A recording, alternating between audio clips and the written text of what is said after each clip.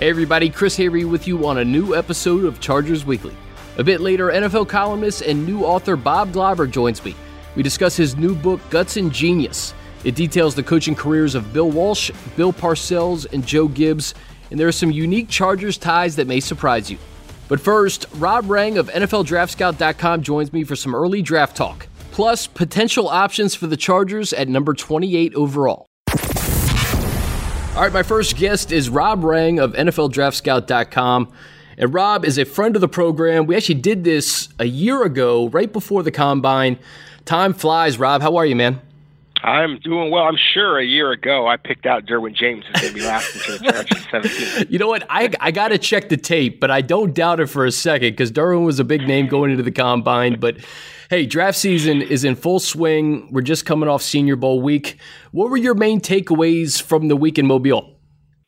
You know, the big takeaway was that the defensive line, I thought, played up to expectation. I certainly expected them to come in and be the dominant group, and so I was very pleased with their talent, but I was also very impressed with the offensive line talent that they showed through, especially along the offensive tackle position. That was a pleasant surprise.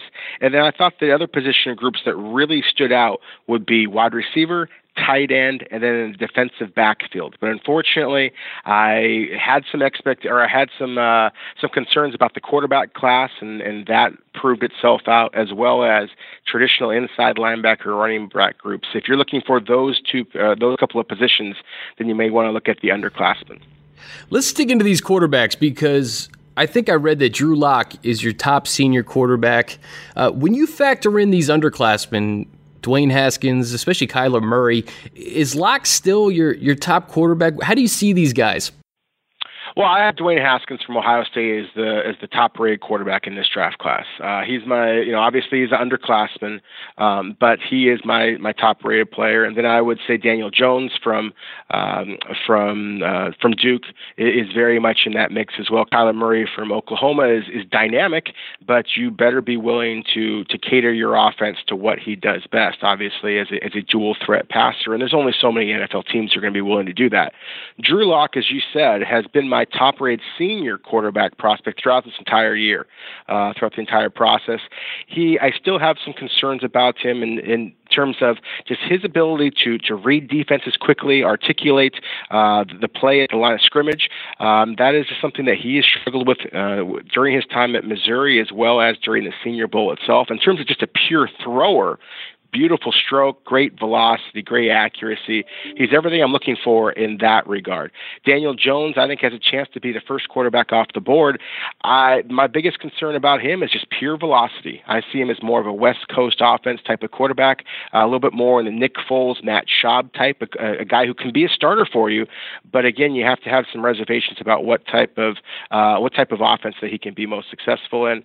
And then Dwayne Haskins, he is my top-rated quarterback, but I should say this, that in comparison to last year, where we saw 5 quarterbacks go off the board in the first round, I would have Dwayne Haskins ranked 4th on that group, behind Sam Darnold, behind Baker Mayfield and Josh Rosen. Very interesting. And, my next question was about the other quarterbacks in Mobile. Will Grier, Jarrett Stidham, where do you see those guys fitting into this equation? And are they quarterbacks that you could eventually see as starters? Are there developmental guys here? I'm curious to see what this quarterback position looks like, not only in the first round, but also in the second, third, fourth rounds. Yeah, I think the most of the quarterbacks that we did see in Mobile this year are going to be drafted on day 2 and day 3. With, as I mentioned before, with Drew Lock and Daniel Jones, I expect them to be the first 2 passers from this year's Senior Bowl to be selected. And I think that they are eventual starters in the NFL, although I do not necessarily believe that they can come into the NFL and be immediate starters. With Jarrett Stidham, he would be the quarterback that was in the Senior Bowl that I believe should be selected next, and I do believe that he has future starter potential. He has the velocity, he has the touch, he has the ability to read defenses. He showed his ability to transition from Gus Malzahn's offense, which is a little bit more of a college, some would say gimmicky type of a scheme, in comparison to more of a pro-style attack. And I really thought that Stidham performed very well throughout the week of practice. And then during the game itself showed some things that you're looking for. At the same time, again, I don't believe that he necessarily is going going to be able to walk into the NFL and be a starter immediately. With Will Grier, the same reservations that I had about him on tape, I thought showed itself for the Senior Bowl, in that, and it seems to me like he's a little bit reliant on his wide receivers making plays for them. I see decent accuracy, passable accuracy, but not the elite accuracy, not the ability to put the ball wherever he wants and really lead his wide receiver to the promised land. And so, again, I view whether it be Will Grier, whether it be Gardner Minshew, from Washington State, even Tyree Jackson, who has all the talent in the world, but it's such a raw prospect. And to me, it's one of the misnomers about this whole NFL draft process, is this idea that you can take a young quarterback and develop him. For a player like Tyree Jackson, who has the talent that he has, he needs to be playing. He needs action on the field. In the NFL, he's just not going to get that. So I think that he could be drafted late. I certainly love the upside, but I think we're talking about a true project in Tyree Jackson. A name you mentioned earlier, Heisman Trophy winner, Kyler Murray. I think he's a fascinating conversation, Rob. He doesn't have that prototypical size and the height that you're looking for as an NFL quarterback, but in today's league, how much does that matter? And can you envision a team falling in love with him, maybe top half of the first round?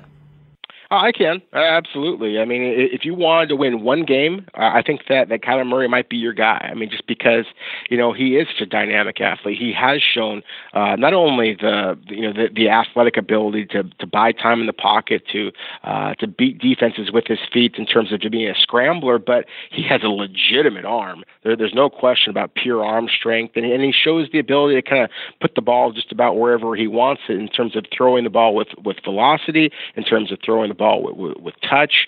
He shows the ability to be able to read defenses and change his plan during the play rather than just relying on his pre-snap reads. So a lot of things to be excited about. But as you mentioned, the size restrictions are certainly something that the teams are going to have to be concerned about. He's listed at 5'11" and 195 pounds. It's going to be interesting to see if he actually weighs in that big. And so that's the concern I have about him, is that obviously it's a much longer NFL season. Is he going to be durable enough to hold up throughout the course of the season? I think that he is going to go in the first round. At the same time, I would be very nervous if I was the head coach of that team, because clearly you have a quarterback who is, you have some concerns about durability, and then again, you have to cater your offense to what Kyler Murray does best, and not everybody else on the field may necessarily feel that's the right move. When you look at this draft as a whole, Rob, this is a defensive lineman draft. It's D lineman heavy, and frankly, there's some O linemen that you can envision as starters in 2019 very quickly as well. Who tops the list for you in those categories, D line and O line? Well, I think for me, then you just look at there's just so many dominant defensive linemen this year. And so my personal top-rated prospect would be Nick Bosa and Quinnen Williams. Obviously, Bosa, Chargers fans are going to be very familiar with the Bosa family. Oh, yeah, we know about the Bosas. Exactly. And so Nick, to me, is a carbon copy of his older brother Joey, and by that I mean that he's a Pro Bowl caliber edge rusher that can just do so many different things for you. Quinnen Williams, the big defensive tackle from Alabama, for my money, was the best player in college football this last year, bar none. Just absolutely dominant at the point of attack. Reminded me a little bit of Ndamukong Suh in that the way he just was able to dominate players at the collegiate level.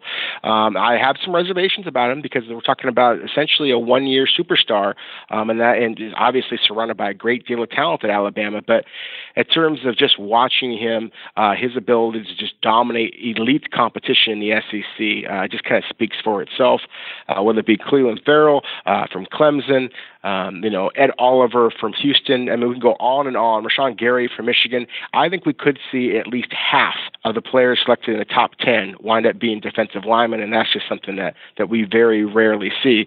On the offensive side of the ball, Jonah Williams, the offensive tackle from Alabama, has been my top-rated tackle this entire process, and so I've seen nothing on tape, to suggest that should change. Where I was really intrigued was going to the Senior Bowl and seeing a couple of other offensive tackles that I view as more second to third round players really perform brilliantly. So I would mention Caleb McGarry from Washington, Andre Dillard from Washington State, and then from Kansas State, Dalton Reisner, I thought, had probably the best week of practice of any player player at the Senior Bowl. And so those are three guys who I think had a chance to sneak into that late portion of the first round. And while they may not be flashy guys, as you said, I think that they have a chance to come in and contribute immediately. And at the offensive tackle position, that's rare, and that's why I think those guys are going to wind up going earlier than perhaps some are suggesting. Going into the Senior Bowl, Rob, I heard a lot about Dillard from Washington State and Risner as well. And the thing about Risner is his positional versatility, right? He could play across the line. He really can. That's one of the things that's so fun about Risner is the fact that he played at right tackle, he played at center, he's moved inside and played guard a little bit. I mean, he is just very versatile. And then when you speak to him, you can just kind of hear his intelligence, you can hear his passion, and then so it's the same thing that you see on tape. It's just that consistency, and so it just makes it a much easier projection to the NFL because he not only has the athletic ability, but he has the work ethic, all the intangibles that you're looking for. And then Andre Dillard, I mean, just his, living in the greater Pacific Northwest area myself, I've had an opportunity to watch Dillard and other Washington State Cougars offensive linemen wind up going into the NFL and being more successful than a lot of people assume for a team that plays that so-called air raid offense.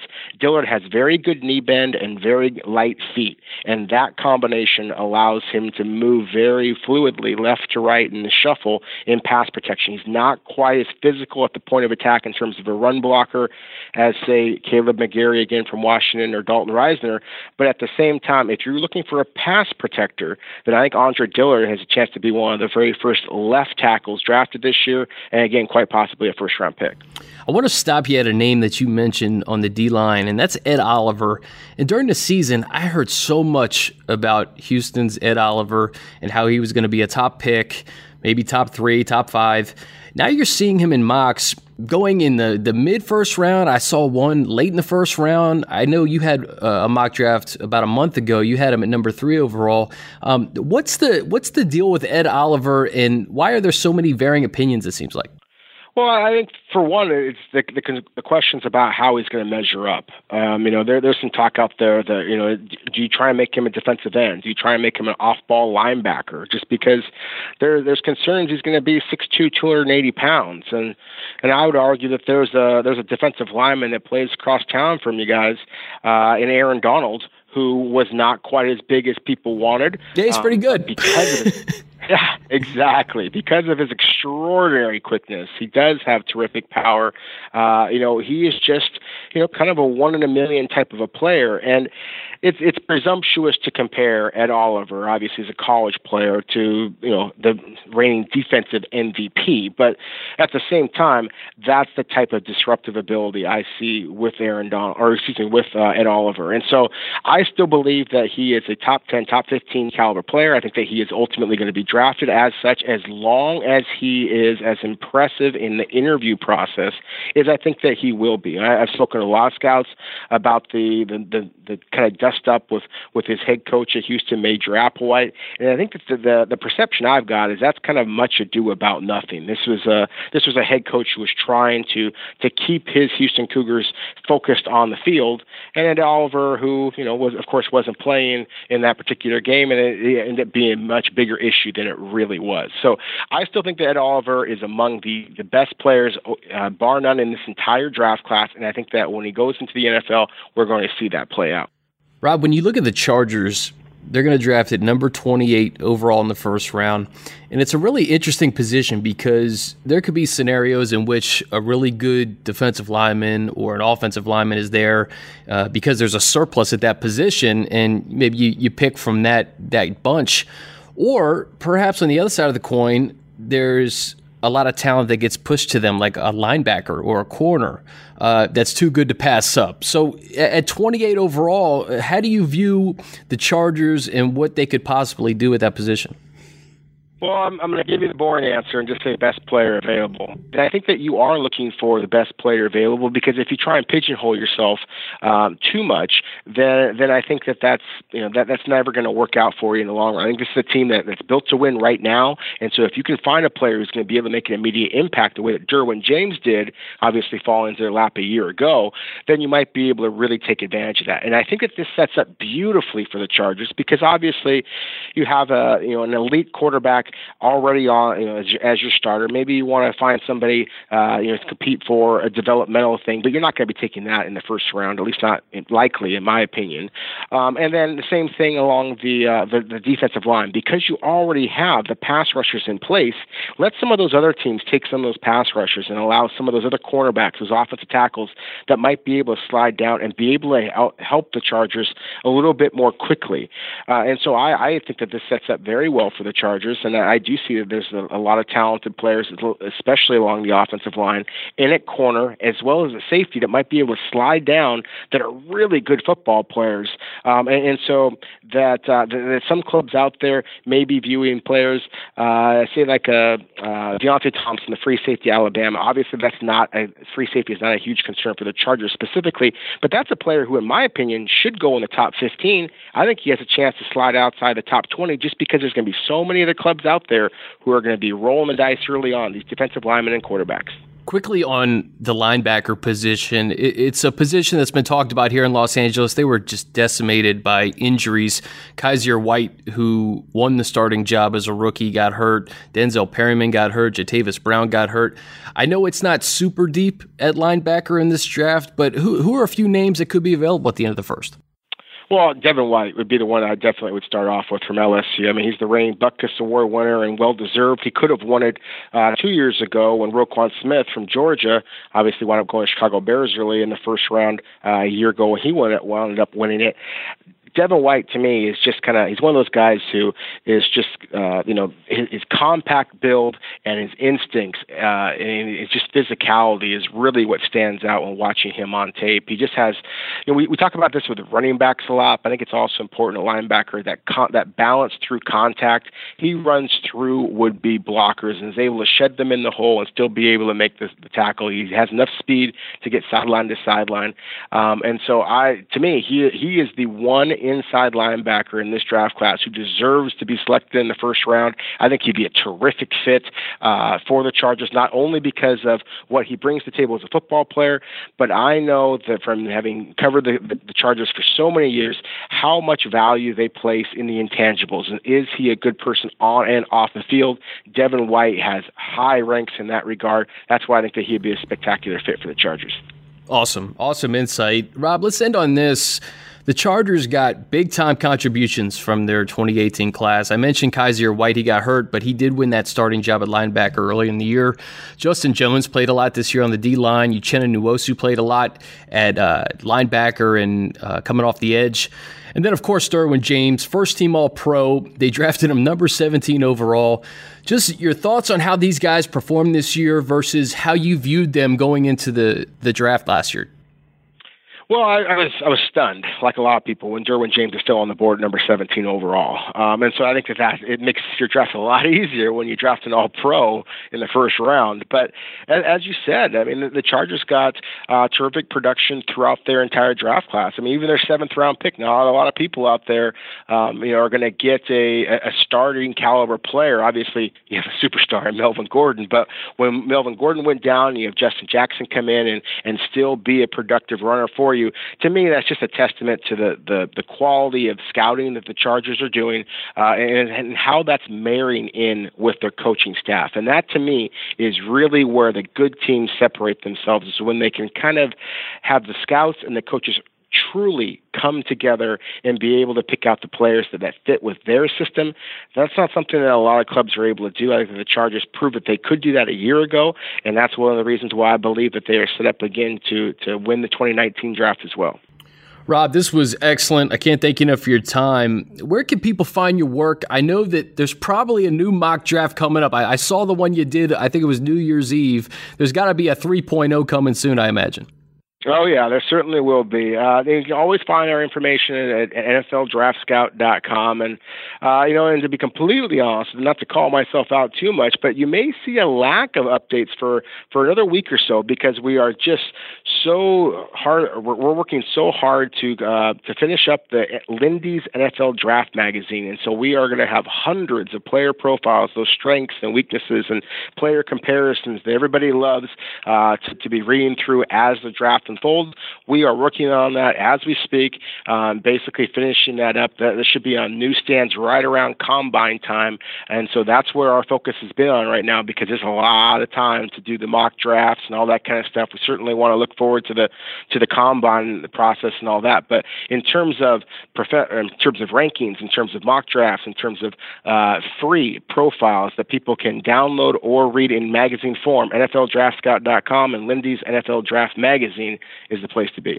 I'll be scooping that magazine up right before Indianapolis, Rob. Awesome stuff. I'll see you at the Combine, my man. I'll see you soon. Sounds great. Thanks for having me as always. All right, joining me now is longtime Newsday NFL columnist Bob Glauber. He's the president of the Pro Football Writers of America and the author of a fascinating new book. It's called Guts and Genius, the story of three unlikely coaches who came to dominate the NFL in the 80s. Bob, congrats on the early success with the book. I really appreciate you joining us, sir. Well, thanks very much, Chris, for having me. I absolutely adored writing it. I covered a lot of those games that I wrote about in the book, and it was a really, really special time in the NFL. Well, you know what? I know you're in Atlanta, too. I want to get into the Super Bowl matchup later, but let's start with the book. As I said, it's a fantastic read or listen. For me, I purchased it on Audible, so I've been listening to it the last couple of weeks. And what it is, it details the coaching careers of Bill Walsh, Bill Parcells, and Joe Gibbs. I know you interviewed 150 people for it, Bob. What was your motivation for writing the book? Well, I always liked that period of football, and, I kind of am interested in football history, just having covered it for a long time. And that era in particular intrigued me because the game, so many great players and so many great coaches, and those three kind of rose above everybody. I really do think that the 80s and early 90s were a golden era of football in a lot of ways. It's pre-free agency. You knew who your teams were going to be. You knew who your coaches were. You knew who the players were, and generally knew who your quarterback was. And I think the quality of play in that decade was just fantastic. And the league had really progressed. 50s were a very, very good, unique decade and kind of brought the NFL into the forefront. 60s got better with Lombardi. 70s, you had the great Cowboys, Steelers, Raiders matchups. And then in the 80s, kind of the game itself became perfected in a lot of ways by the coaching. And those three coaches in particular really had it going and kind of changed the trajectory of the NFL to kind of where it is today. 8 Super Bowls between the three of those coaches. Bob, what did you learn during this project that may have surprised you about a Walsh or a Parcells or a Gibbs that maybe you didn't know going into it? Well, I covered a lot of Parcells and Gibbs, so I kind of knew there was a lot of just, kind of institutional knowledge, if you will, about them, just having been around them. But I did learn a lot from them, kind of about their insecurities, especially early on in their careers. It really drove them. And they were very open about that. Now, Walsh, obviously, a bit trickier to kind of get into because he's not with us. But in a lot of ways, I learned more about him through the people that he knew best who were willing to share their experiences with Bill Walsh. He was a highly complicated individual, a guy who had mood swings that were really difficult for him and kind of drove him out of the game. And it was that intense, that difficult for him. And he really had a real struggle coming up and getting the opportunity to coach, took a lot of things personally, and it really impacted his life in good and bad ways. The bad way was it really drove him out of the game because he kind of burned out from the success that he did have and that he tried to continue to achieve.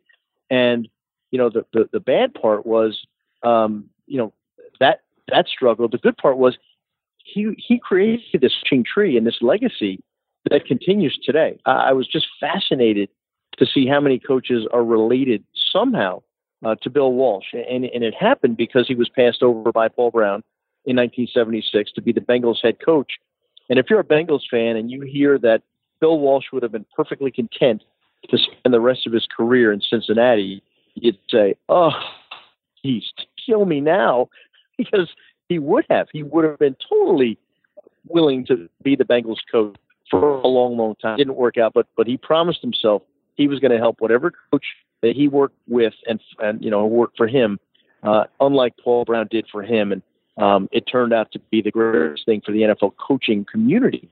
And Bob, he was so beat up about that. And, one of the things in this book I think Chargers fans will appreciate, there's some major connections to the Chargers in this book. We talk about Bill Walsh being the Chargers offensive coordinator in 1976, along with Dan Fouts being the quarterback. I don't think people realize that the West Coast offense kind of took a stop with the Chargers before it made its way to the 49ers. That's right. And, Dan Fouts, when we spoke about Bill Walsh, he shook his head as if it was yesterday, because he loved having Bill Walsh as his offensive coordinator. Absolutely loved him. He says, I was in danger of being traded or even released until Walsh came into my life. And I'm listening to him. I'm like, whoa. I mean, I just don't know this kind of stuff. And he kind of details what Bill Walsh did for him, worked on his footwork, really took apart the mechanics of his game and put them back together again, and really put Dan Fouts on the trajectory that he became a Hall of Famer on. And I did not know that. And he was absolutely devastated when Bill Walsh told him before the final game of that season that they were going to play the Raiders, leave to become the head coach at Stanford. And Fouts said, I had one of the worst games I ever had against the Raiders to close out that season because I was so upset that I was going to be without Bill Walsh. It turned out okay because his next offensive coordinator was Joe Gibbs. Could you imagine that? Having two straight offensive coordinators named Bill Walsh and Joe Gibbs in your life. And they had a lot to do with Dan Fouts turning his career around and becoming a Hall of Famer. Yeah, that was my next point, is the fact that Dan Fouts had offensive coordinators named Walsh and Gibbs, and he probably had his best 2 seasons in his career when Gibbs was the OC. And of course, Joe Gibbs had those Eric Coryell influences that he took to Washington, but it didn't start that way. He had to adjust on the fly. And one of the things about Joe Gibbs I was talking to you about offline, Bob, is, this is a guy who won 3 Super Bowls, 3 different starting quarterbacks, and yet I don't see a lot written about him. Maybe he doesn't have the coaching tree that a Parcells or a Walsh has, but why do you think that not much has been written about Joe Gibbs after all he did in the 80s? I really don't know why he's not more of a talked about figure. And I've come across a lot of people in the industry who believe that Joe Gibbs is a completely underrated coach. I totally agree with that. He just does not get the credit that a 3-time Super Bowl championship coach deserves. And not only 3-time Super Bowl champion, but did it in 2 strike seasons and did it with 3 quarterbacks, none of whom was close to the Hall of Fame. Now, all great coaches, all Hall of Fame coaches, you just look at them. They all had great quarterbacks. Montana was with Bill Walsh. Had Roger Staubach, Terry and Chuck Noll. That was a team there. And Joe Gibbs had none of that. Yet he won 3 Super Bowls with this magnificent coaching. And I think you can argue that just from a pure coaching standpoint, I'm not talking about coaching tree, I'm not talking about legacy, not talking about what he left behind, but just pure coach who can make in-game adjustments. Joe Gibbs is really got to be up there. And I'm talking about in the class of Belichick, in the class of Walsh, anyone you want to put up there. Joe Gibbs, should be mentioned in it because he was brilliant. One of the greatest strategists of all time. Yeah, I remember that 91 season growing up as a kid, going to RFK, and the year they went 14-2, avenged their 2 losses to the Eagles and Cowboys, and just ran through the playoffs. And again, it was just a group of players that, you're not going to point to a ton of Hall of Famers on that team. You had a quarterback in Mark Rippon, you had the posse, you had a couple of Hall of Fame offensive linemen, but for him to sustain that success through 3 different teams is pretty remarkable. It really is remarkable. And I think he, as well as any coach, was able to kind of mix and match players and get a feel for what his players, what they couldn't do, and he wouldn't put them in bad positions. And that's the beauty of Joe Gibbs. He was he was like a puzzle maker, and he knew which pieces fit. And, you go back to that first year, Joe Gibbs literally was afraid of being the first coach in NFL history who'd be fired before ever winning one game. He literally was afraid that Jack Kent Cooke was going to fire him early in the 1981 season when he went 0-5. And Jack Kent Cooke was not close to doing that, but Gibbs was very nervous about it. But what he had to do, he gutted, and he just took apart his offense. He installs the entire offense through training camp, through the first 5 games. It is the Coryell offense, but it's just not working in the NFC East, which is a very defensive-oriented conference division. A lot of running games. So he completely junks it after 5 games and goes to a running attack, and he turns it around. And he never kind of tried to force it. A lot of coaches, they're married to their systems. They have to make it work their way. And Walsh was a guy who did that to a large degree. He didn't really change, and he survived with it, and he thrived with it. But Gibbs realized that, I just can't keep doing this because it's not working. And once he did go to that ground-oriented approach, the Hogs were born, and, Riggins became a star, and the guy started winning Super Bowls within a year.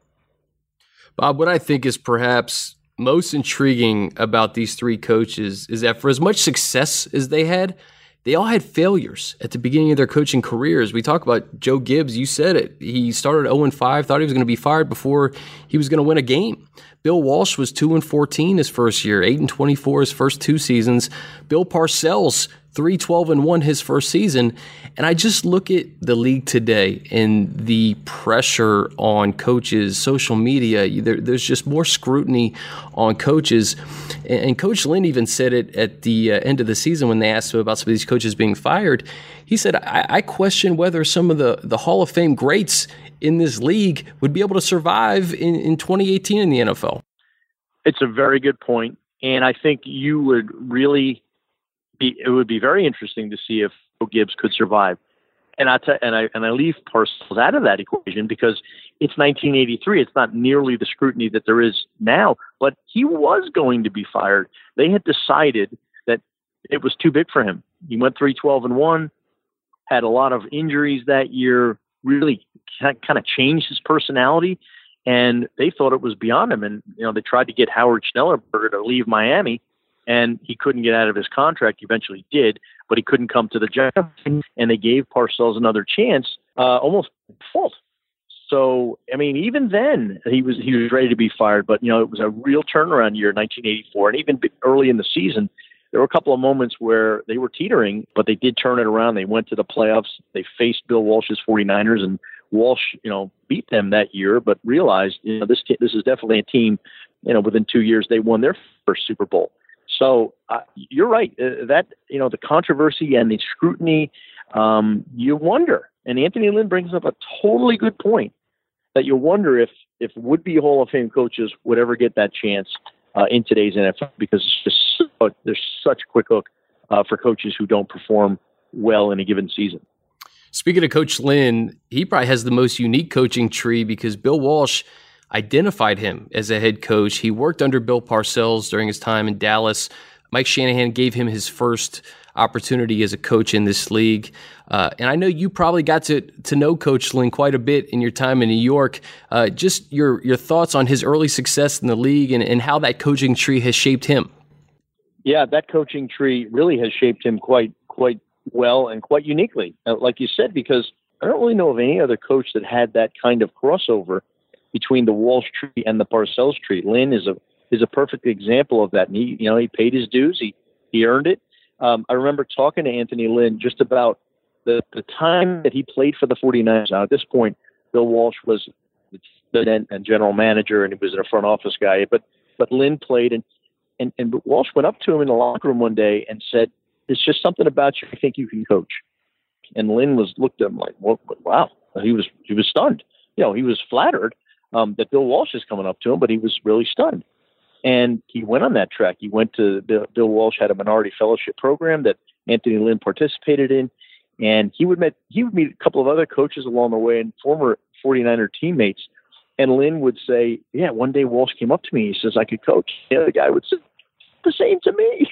and they got a kick out of it. But Walsh had a very intriguing and very unique way of looking at would-be coaches, identifying them early, and kind of putting them on their way. And it really all comes from that, getting passed over when he didn't get that chance. He says, no, I am never going to let that happen again. I'm going to do whatever I can to promote coaching. And he's done a tremendous job in promoting diversity coaching specifically. His legacy is really in the coaches that he left behind and that he kind of nurtured along the way. It's a fantastic story. When you were in New York, Bob, when did you know that Coach Lynn had what it took to be a head coach in this league? I don't think we did. I don't think we could tell when he was a running backs coach with Rex Ryan. Now, Rex was very, very complimentary about Anthony Lynn over the years. And he kind of, he had that it factor about him, very, very calm guy. Players loved him. And then, he got a chance in Buffalo as the interim. But I don't know that there was ever that really aha moment with Anthony Lynn when he was with the Jets anyway. I think it happened more with the Bills. But people who worked with him all knew that the guy had the right stuff and the guy could handle it. Of course, the Super Bowl on Sunday, the Chargers played both of these teams, Bob. And we talk about this tree. Sean McVay, his grandfather was kind of the co-architect of those 49ers teams with Bill Walsh. And then, of course, we got Bill Belichick on the other side, and we all know the success that he had with Bill Parcells in New York. A first glance at this matchup, what do you see? I know you're in Atlanta right now. As a matter of fact, Bob, I just saw you at the Roger Goodell State of the League press conference asking a question. Yeah, well, there's a lot of questions about what happened in that NFC Championship game between the Saints and the Rams, specifically about that non-call late in the game. But, this is an intriguing matchup. I think the minds of both of those coaches are really going to be a determining factor in what happens in this game. And, a lot of people are saying the Patriots just can't lose. They just have that thing going. They got the momentum. But I'm not going to sell Sean McVay short because I think there's a lot of stuff inside his head that is going to be difficult for the Patriots to handle, specifically what he does on the offensive side of the ball. Guts and Genius is the book, the story of three unlikely coaches who came to dominate the NFL in the 80s. It's a must-read. It's a must-listen if you're a football fan. If you're a Chargers fan, there's a lot of great nuggets in there. I can't recommend it enough. Bob, I know how busy you are during Super Bowl week. I really appreciate you spending some time with us today. For having me. Always love chatting about that subject, and it's really near and dear to my heart, and I appreciate you having me on. And that's going to do it. My thanks to Bob Glauber and Rob Rang for joining me. And of course, thanks to you all for listening. Don't forget, if you like what you hear, be sure to give us a rating and review on Apple Podcasts. Please help spread the word. Enjoy Super Bowl Sunday, and until next Thursday, I'm Chris Hayre.